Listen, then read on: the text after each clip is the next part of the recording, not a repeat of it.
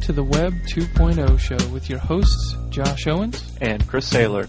We're a show about the new web, the latest thoughts and technology behind internet development and content delivery.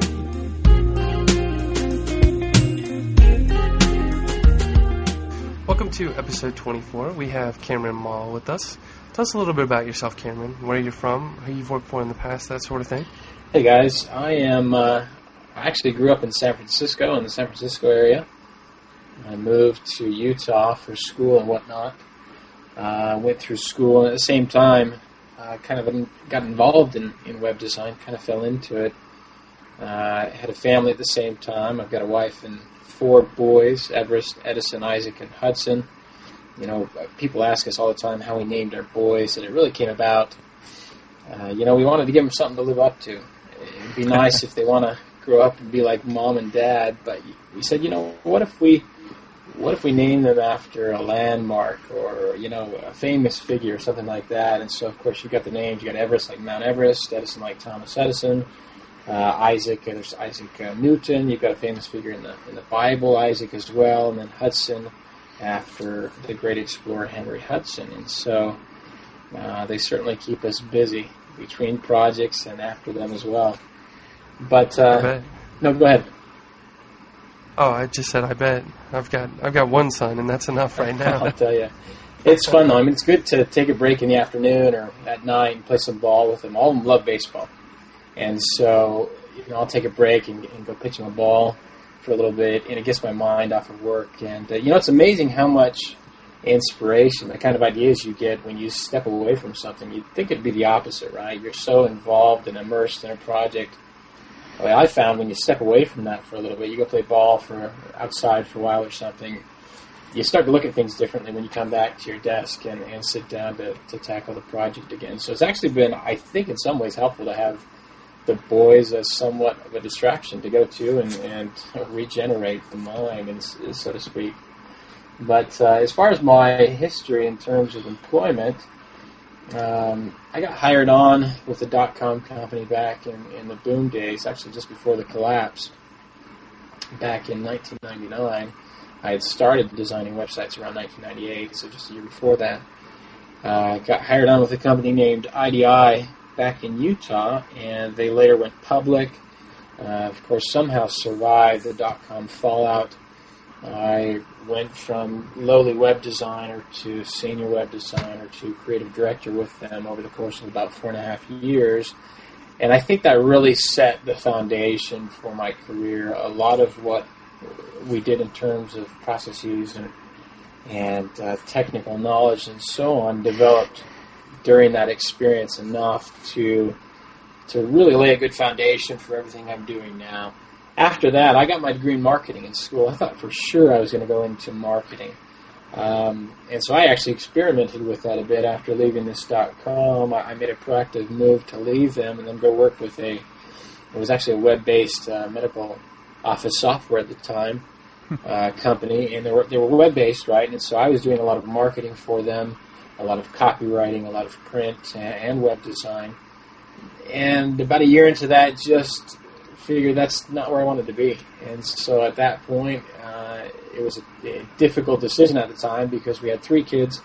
We were just about to have our 4th, and I was toying between staying with marketing and going back to something I really loved, and that was design and blogging and, authoring articles, conference speaking, and so on. I mean, that had just barely started at the same time, and we were getting pulled both ways. And finally we said, we've just got to make the jump to freelance and get back into web design and make a career out of that. And I think that's probably the best choice we could have made. Did you still keep up with marketing? Like I like to read Seth Godin's blog and Kathy Sierra's Creating Passionate Users. Oh, absolutely. I see myself being continually entrenched somewhat in marketing. It's good that I guess I got lucky is what I'm trying to say. Marketing and design coexist rather well. And so I'm able to apply a lot of the techniques and knowledge that I gained in school in marketing over to design about understanding the user and what makes a user tick and so on. And so naturally, I still find myself reading Seth as well, of course, and other, whether they be online or offline resources for staying attached to that. I certainly don't see myself ever being completely disconnected from marketing, because really as a designer you can't be. You've got to understand, again, what makes consumers tick, and just how the from initial contact to purchase, or whatever the call to action might be, marketing plays a great deal, or I guess helps us understand a great deal of that process from initial contact to purchase. Now, before you had talked about you started getting into web design in college. Did you actually learn about standards in college, and how did you go from there? Well, let's see. I got started in 1998. That was really my first exposure to the web, so a bit later than a lot of my colleagues. And I was actually doing it just to help my father out at the time. He was kind of selling some camping gear on the side. And I said, well, why don't we put a website together and see if anything comes of that? And so we did that. And of course, I had to learn HTML and everything that comes along with that. And so it was a very painful process, but that's kind of where it began. And as far as the whole standards movement and so on, the first conference I went to was in 2001, I believe. And that was my first exposure to Jeffrey Zeldman and standards at that time. And so I came back from that conference. I was with my team. I had a team of, I think, about 10 designers at the time. That team, of course, was later downsized all the way to 2 once the fallout began and so on. But we came back and said, hey, I heard about standards at this conference, and I don't fully understand it yet, but I think we need to look at it. And it has something to do with not using tables for layout and these other things. Well, long story short, we didn't really do much with it, and I went back later the next year to the same conference. I think this was Web Design World up in Seattle. So went back the second year, 2002, or it may have been 2001. I don't remember the dates at this point, but long story short, went back the second year, and there again was Zeldman preaching web standards. And at that point, I said, you know what, guys, we've really got to get on board. I came back and said, we've got to get on board with this. I still don't understand it, but I want to know more. And at that point, my team's interest was also beginning to be piqued. And so sometime after that, probably about 6 months after that, we had developed our first standards-compliant website, if you will. And from there, it was no looking back at that point. We fully understood this was the way to do it. The benefits are too large and too great to ever go back to the previous style. Naturally, it was a difficult shift, right? I mean, going from tables and break tags and spacer gifts, and all of this was a difficult shift. But once we made that shift, it was just night and day. Yeah, I actually felt a kind of relief to move away from tables. It's like, oh, thank God, there's a, even with all the cross-browser CSS issues, it was still, it just seemed better. It felt better. Yeah, and I think the people that have a tough time shifting are those that see tables kind of as a crutch, and it's something they're comfortable with. And but you're absolutely right. I mean, once you make the shift, there's no way I could go back to creating a website with a table. It would just be so restrictive and so painful. I mean, the flexibility of CSS is unbelievable when you think of absolute positioning and all of these other techniques for producing a layout. I just can't imagine going back to tables. You've certainly come a long way. I mean, you went all the way from just learning it a couple of years ago to writing a book. You wrote a book with Andy Budd and someone else. That was Simon Collison over in the UK. How'd you guys get started on that? Andy Budd and I wouldn't say we go way back, but we've known each other for a couple of years. I think it was just through email, through linking to each other's articles and so on. And so I think it was one day about a year ago or so, he contacted me saying, hey, I'm writing a book. I'd like to know if you'd be interested in contributing a chapter and a case study site to it. Now, prior to that, probably about 6 months to that, I had actually been contacted by 2 publishers myself. And I had my 3 kids at the time, and I ended up saying no to both of them. I said, I've talked to people who've written books. I know the level of commitment that is involved, and I just don't think I can do it. And so as lucrative as it was at the time to author an entire 300-page book, I just couldn't say yes to it. It was too much for me to commit to. So when Andy came along and said, hey, I'm authoring a book, would you like to do a single chapter? I said, this is a perfect way to get my feet wet, see if I can go on to author a full book without really the commitment of doing so. And fortunately, it turned out to be exactly what I expected it to be, an excellent opportunity to, I guess, garnish or earn the label of author without having to dive into an entire book. One of our listeners' favorite topics is actually with tools and stuff. What's your favorite tools for web design? Well, I mean, beyond the basics, Photoshop, I use Illustrator a lot, of course, for icons or wireframes or things along those lines. It's really standard for the most part. I've been a Mac user since the 8.6 days. Before that, of course, I think we were all exposed to Mac in one form or another, but I guess I'm officially a Mac user since, since I guess 99, somewhere around there. So I grew up, so to speak, using BB Edit. A couple of years later, grabbed on to Transmit for a lot of FTP, processes, and I use a lot of web-based apps as well, just for running business, like Blink Sale, Backpack, Basecamp, of course, things like that. But for the most part, I mean, what I use day to day is nothing out of the ordinary. When I would hire designers, for example, I really didn't care what qualifications they had in terms of software they knew. They come to you with certificates. I've got this certificate as a Photoshop expert or something along those lines. I didn't really care about that. I wanted to know what they could do with the tools. I didn't care if you used Microsoft Paint, for example. I mean, if you could produce something that really executed in terms of design and user principles and so on, you use the application you want at that point, and let's just make it work. I mean, that was my philosophy. And so I haven't really spent too much time looking beyond the basic tools that the average web designer might use. Yeah. Josh and I actually just switched a couple months ago. I've always had a Mac in the family. My wife's always used a Mac since like 7.5. But just for work, my primary computer's always been a PC until a couple months ago when I switched wholesale to the Mac. And I actually find I'm more productive on a Mac. It just seems to flow better. Yeah, I mean, boy, there's arguments both ways, aren't there? Yeah, there are. I actually, for work, it was an interesting run for about 4 years for me. I would use a PC at work, right? And then I'd come home and do all my side work and so on a Mac. And so I got to see firsthand what it's like to do web design using a PC and a Mac equally. And, I, of course, loved going home to my Mac and enjoyed the software, the workflows you're saying. I would preach Mac, of course, to my colleagues and so on. But the only thing I found when jumping from the PC to the Mac was HomeSite. I loved HomeSite and the features it offered over BB Edit. And when I'd go home at night, I'd miss that. And you, of course, couldn't, I don't think you can still, get HomeSite. And they've all but minimized that due to really pushing Dreamweaver.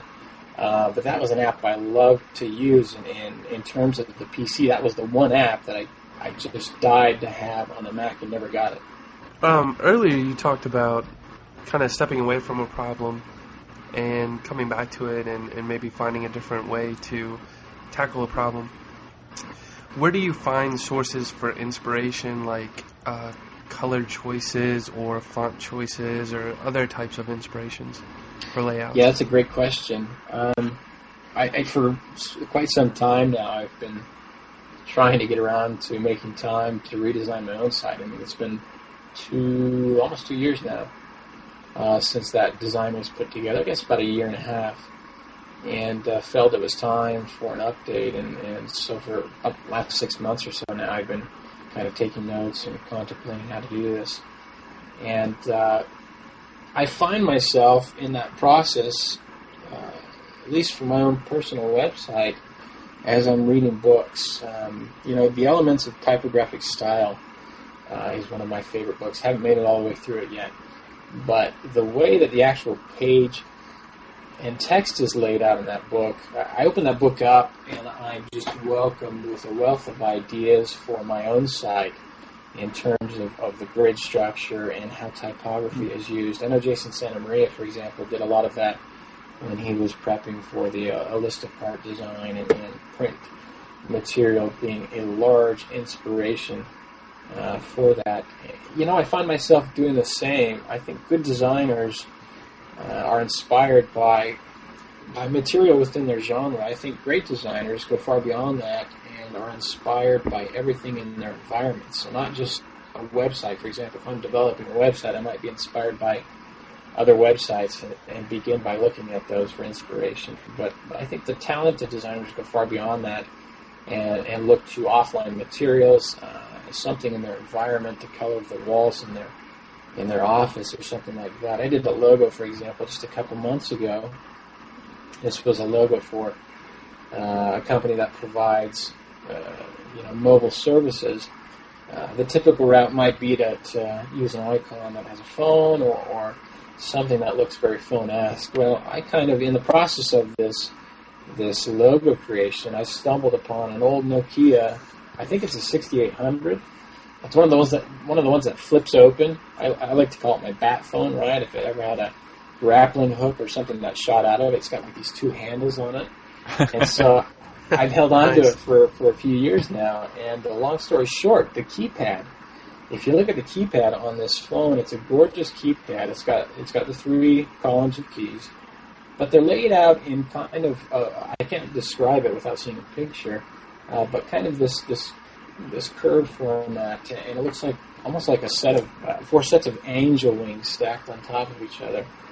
And so that for me became a good deal of inspiration for this logo. In fact, the end logo looks much like the keypad on this Nokia 6800. So I think those that can look beyond just the typical resources that we might think of to use for inspiration, then transcend getting stuck in the rut of looking at the CSS gallery sites and using that as their sole inspiration for designing a website. You've got to look beyond that at some point, really be influenced by your environment and the surroundings, whether that be in your office, your home, out playing ball with the kids. You just got to go beyond what exists in a given genre. I actually just Googled for that Nokia 6800, and that really is a cool phone, the way it flips open and gives you actually a full keyboard. Oh, I'll tell you what, I've got 4 phones right now, in fact, and I keep coming back to this one. I see it's still active. I can still put my SIM card in it. And functionally, it's just an excellent phone. It's small enough that I can put it in my pocket. I've got a Trio 650 as well, and that's like carrying a brick around in your pocket. This one, of course, is half the size. I can slip it in my pocket.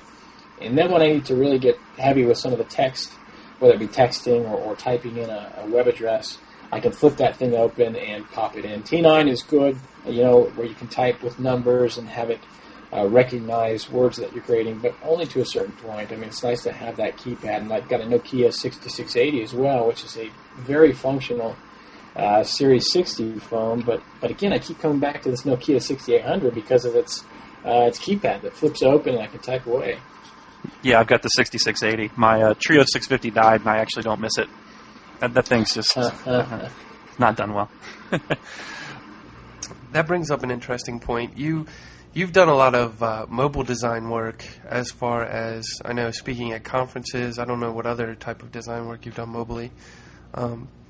I know you don't want to talk about it much anymore, but what are some of the challenges that you face in mobile design? Well, I wouldn't necessarily say I don't want to talk about it anymore. I think I've just decreased how much I talk about it. I guess let me clarify that. I know a lot about the mobile space, specifically the mobile web, because of research and not necessarily because of actual design experience. It was kind of something I just fell into speaking about because it piqued my interest, knowing that at some point we as designers and developers will have to embrace this mobile medium and develop websites for it. I mean, we know that's coming. We talked about this 4 years ago, and then we were talking about WAP and how it's right around the corner. Of course, that never really happened, but now, really, with the momentum that is behind the mobile web and just the usefulness of mobile devices now, we're at a point where it's now a reality. Look at Web Visions in Portland this month. They've got an entire mobile track, and I would say half of the sessions in that track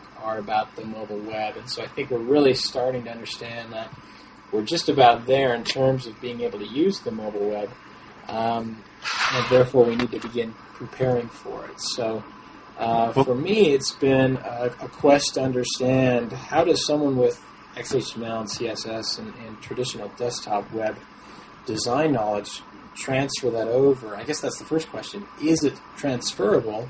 And if so, how much can I transfer over? And it's been a challenging quest, so to speak, because it's not as easy as it might look. You know, I think with that CSS and standards make it easy to develop for the web on any device, whether that be a phone, a desktop computer, a watch, a vending machine, and so on. But that's not the case. I mean, what we went through with the standards war 3 years ago and having to fight for browser consistency and so on is 10 to 20 times greater in the mobile space, because you've literally got 20 times as many browsers. You've got hundreds of devices and so on, and so how to develop for that, it's a bit chaotic right now, but we're seeing a lot of discussion in the industry to try to move it forward, and that was really my intent for getting involved in the mobile web. I wanted to start talking about it so that other people would start talking about it, and in helping us understand as designers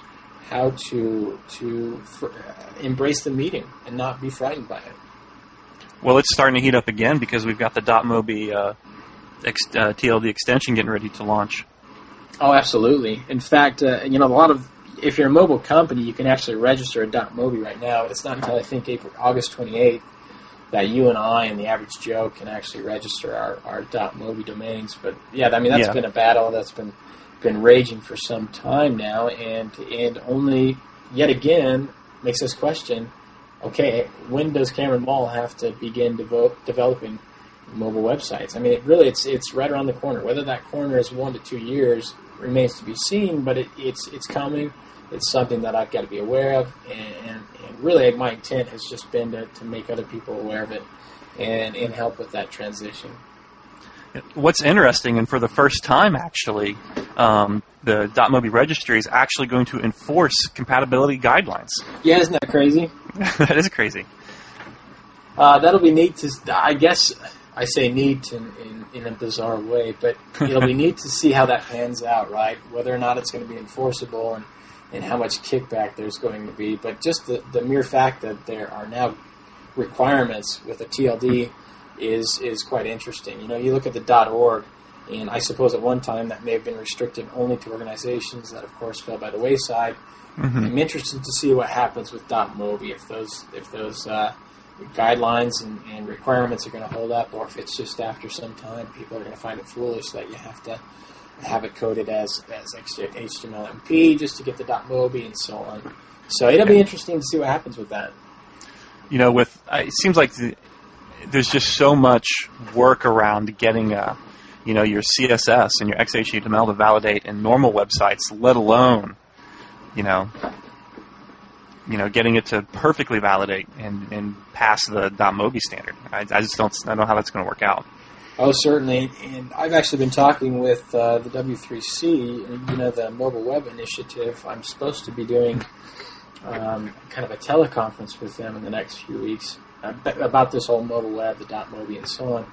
And interestingly enough, the CEO of .mobi, I think it's the CEO if I recall, is very heavily involved in the mobile web initiative over at the W3C, and in fact, he's been kind of the primary author in the best practices document that they put out. And so he's really been working with them to collaborate and figure out what guidelines are practical and what are not. And so I guess the end result is now going to become that .mobi is going to be very closely tied to those best practices in terms of, if you want a .mobi domain, you've got to adhere to those best practices. In fact, I saw something that's in beta, I think the W3C put together, and that is kind of this best practices validation checker thingy, where you can send a URL through that, and it'll kind of validate against these best practices. It didn't work for me when I tried it a few times. I did, but supposedly it's supposed to be something where you can actually, much like you validate your HTML, you can kind of validate against these best practices. But that's just the big question right now. In the end, how practical is that? How many of these mobile companies are going to get on board and support this? I mean, that's what remains to be seen at this point. But I think fortunately we have organizations like the W3C. We've got speakers like myself and Brian Fling and the others that are Kelly Goto that are starting to talk about this to at least help us understand where the mobile web or just the mobile industry in general has been, where it is right now, where it's headed. Getting back to, I guess, the desktop design, do you find yourself influenced by design trends that are happening right now? I know there's a lot of, a lot of flack about Web 2.0 design, and everyone used to joke about rounded corners and gradients and all that stuff. Do you find yourself being influenced by those designs, or do you really find yourself looking externally for ideas? A bit of both. I can't say that I ignore web trends entirely. I don't think any designer can say that they do. I think to do so is to lock oneself in a cave and kind of design for his or herself only, and not for where an industry might be headed. I think it's important to stay on top of those trends, that whether or not you actually implement them in your designs. In other words, to be aware of your environment, right? I guess within an industry, and not necessarily ignore that. I find it funny, though, that clients, prospective clients who have heard these Web 2.0 buzzwords and everything that's happening have actually come to think that Web 2.0 is an aesthetic, right? So I've had requests for work that say, I'd like a Web 2.0 aesthetic for my website, or I'd like something that complies with the Web 2.0 standard. Well, there's no standard for Web 2.0 or certain aesthetic, but I think people have seen Web 2.0 apps, right, and said, oh, okay, that's what a Web 2.0 app must look like. It's got to have rounded corners, it's got to have gradients, it's got to have large text, and so on. I kind of wrote a rant about that a few months ago. I think it was right before 2007 and my predictions for this year. I think it's part of the rant was about just that we're seeing these huge font sizes, these Fisher-Price looking websites, because we've got to make everything so easy for the user. I guess my point is, I think it's important to be aware of that. I do believe that this advent of Web 2.0 thinking has brought about a lot of good shifts in how we traditionally design for the web.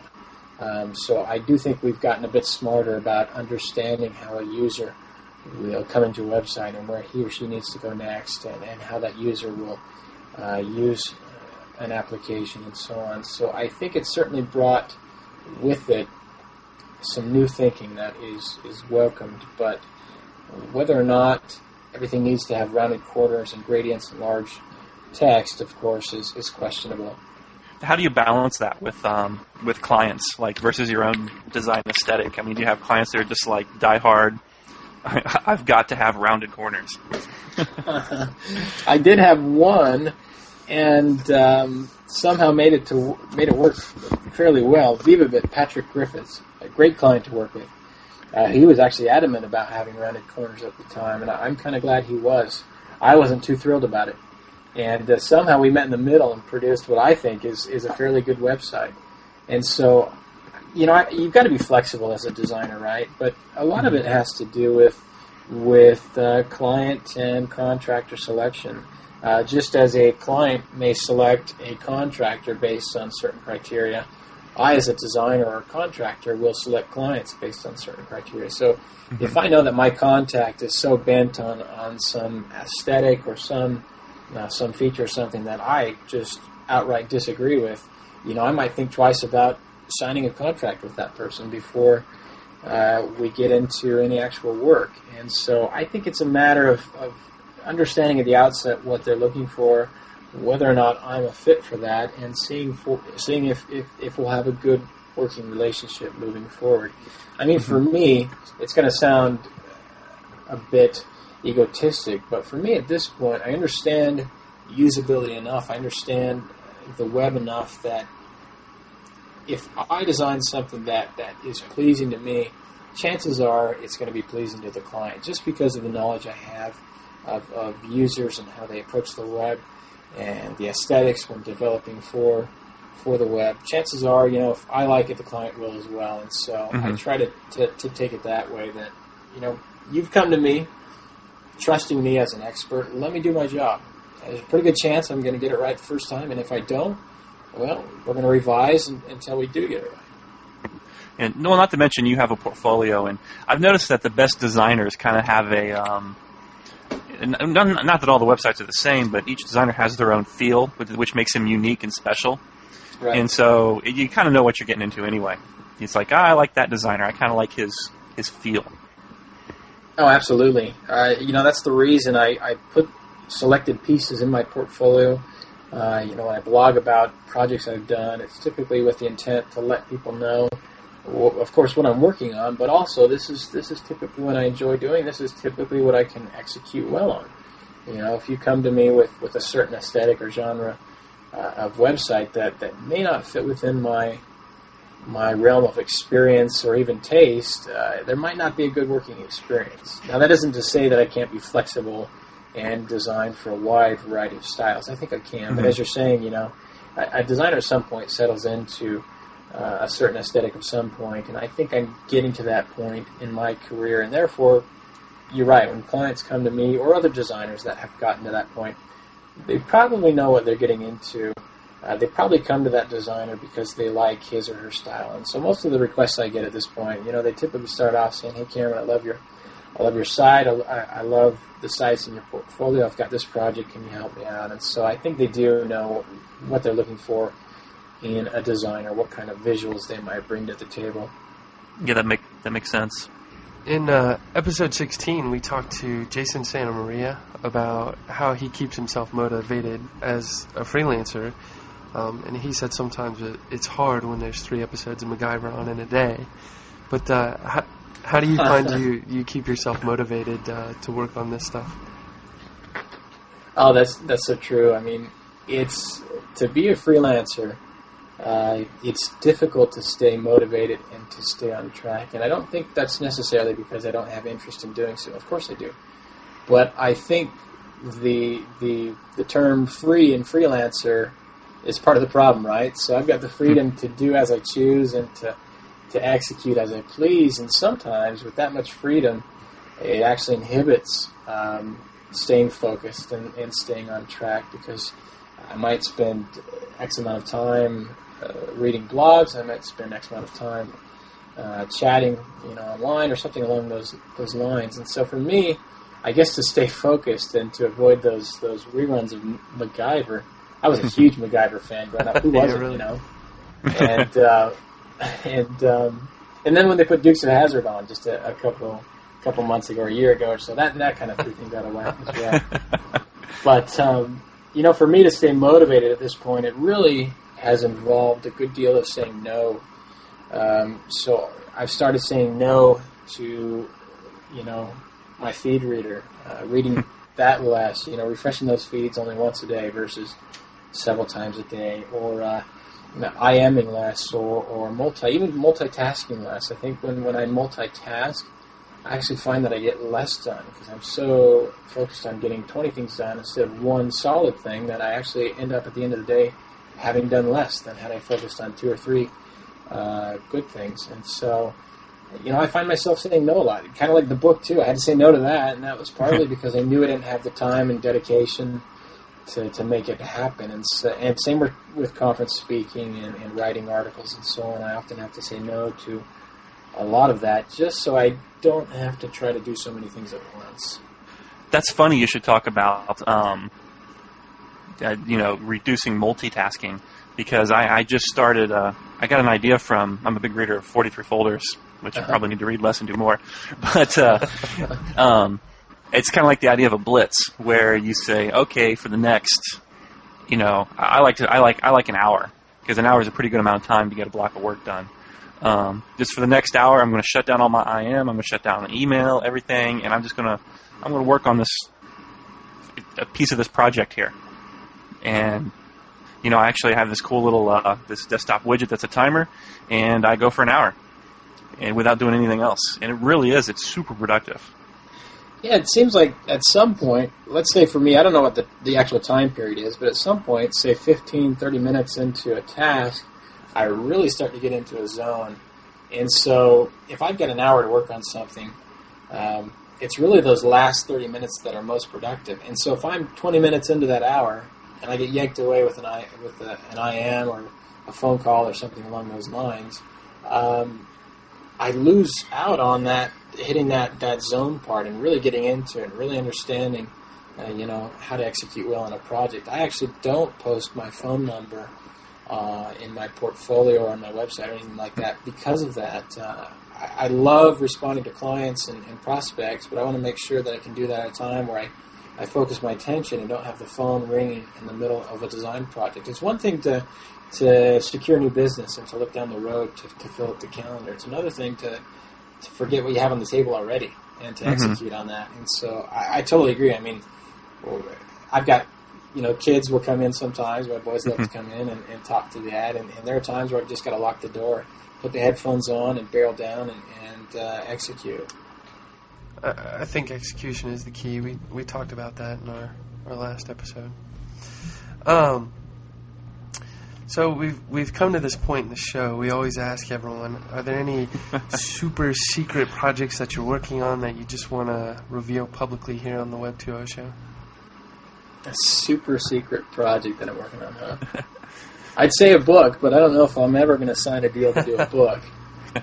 I don't know. I guess along those lines of book writing, I've actually toyed with some self-publishing.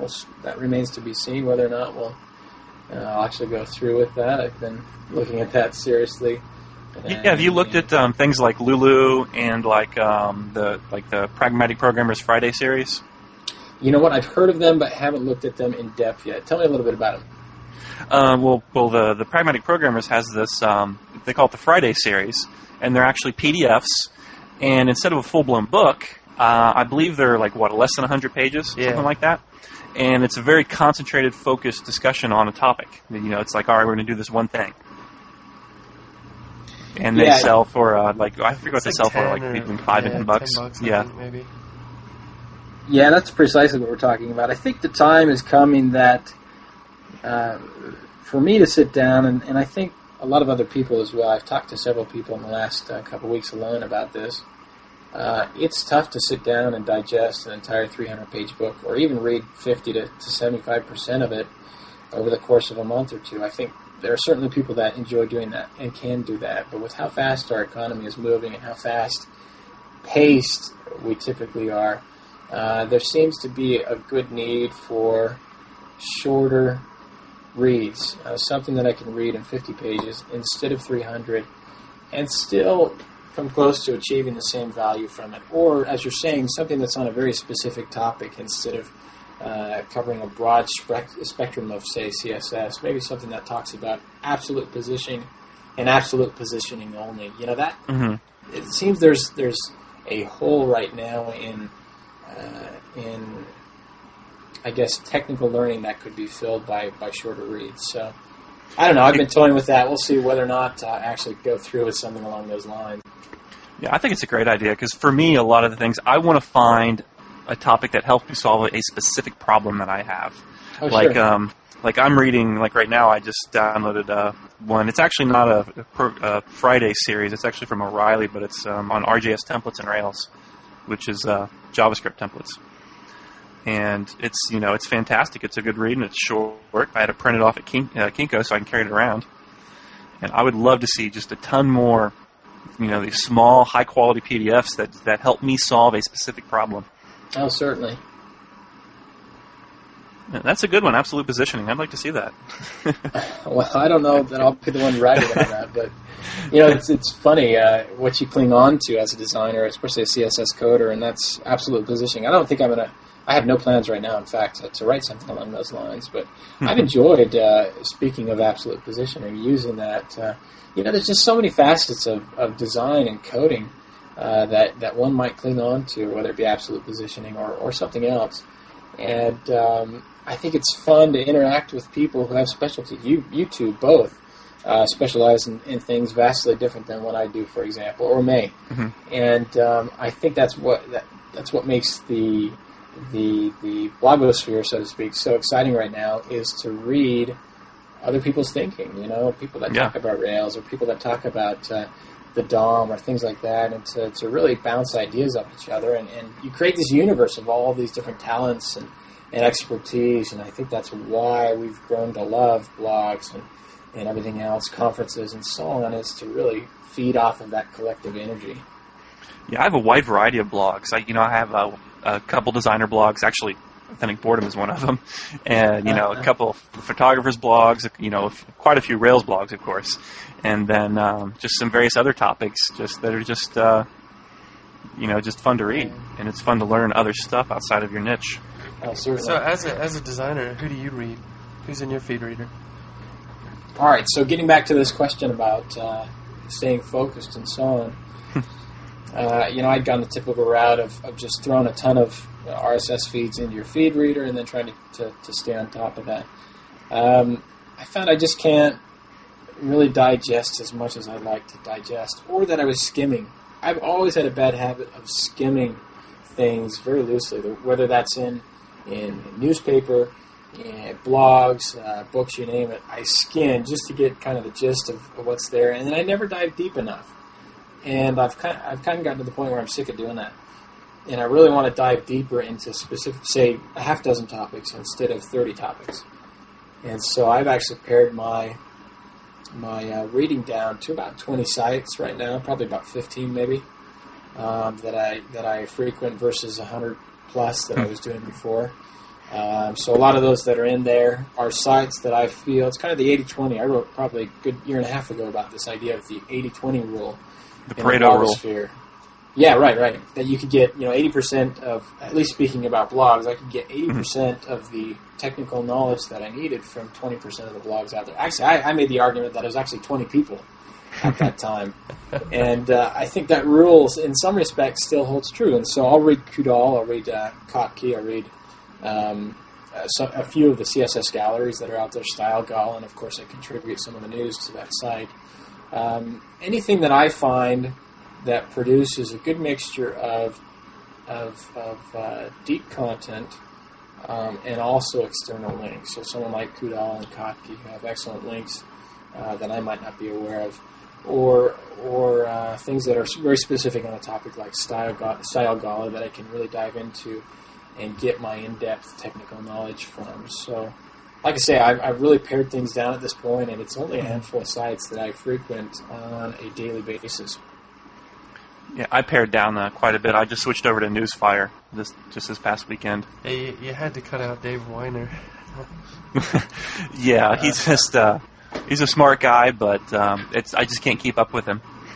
Well, it's kind of like Engadget too, right? Oh yeah, that was awful. You either have someone who's so technical, or you have a site like Engadget. Like, I can never read everything that they post. Yeah. I just cannot stay on top of it. So find yourself always marking all as red. No kidding. As soon as I start doing that, I'm like, all right, you're posting too much. It's time to just kill the feed. I look for people who have like 1 to 3 quality posts a week. That's funny too. I have a lot of readers that I've seen comments about my own site or about other sites. I've had people contacting me saying, "Why don't you write more?" But I've had a lot of them that will write me and say, "You know what? I appreciate you writing with the frequency that you do, because it's typically a pretty potent post when you do." And so I think there are a lot of people that do really well with writing short tidbits, several a day or many a week.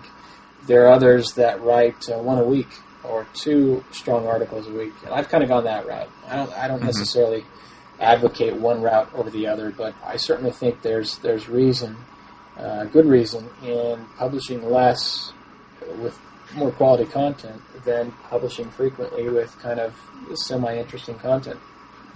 There's a market for everything, though. Yep, exactly. All right, well, thanks for being on the show, Cameron. Hey, thanks a lot for having me, guys. Yeah, cool. Anytime. This has been a Steel Pixel production.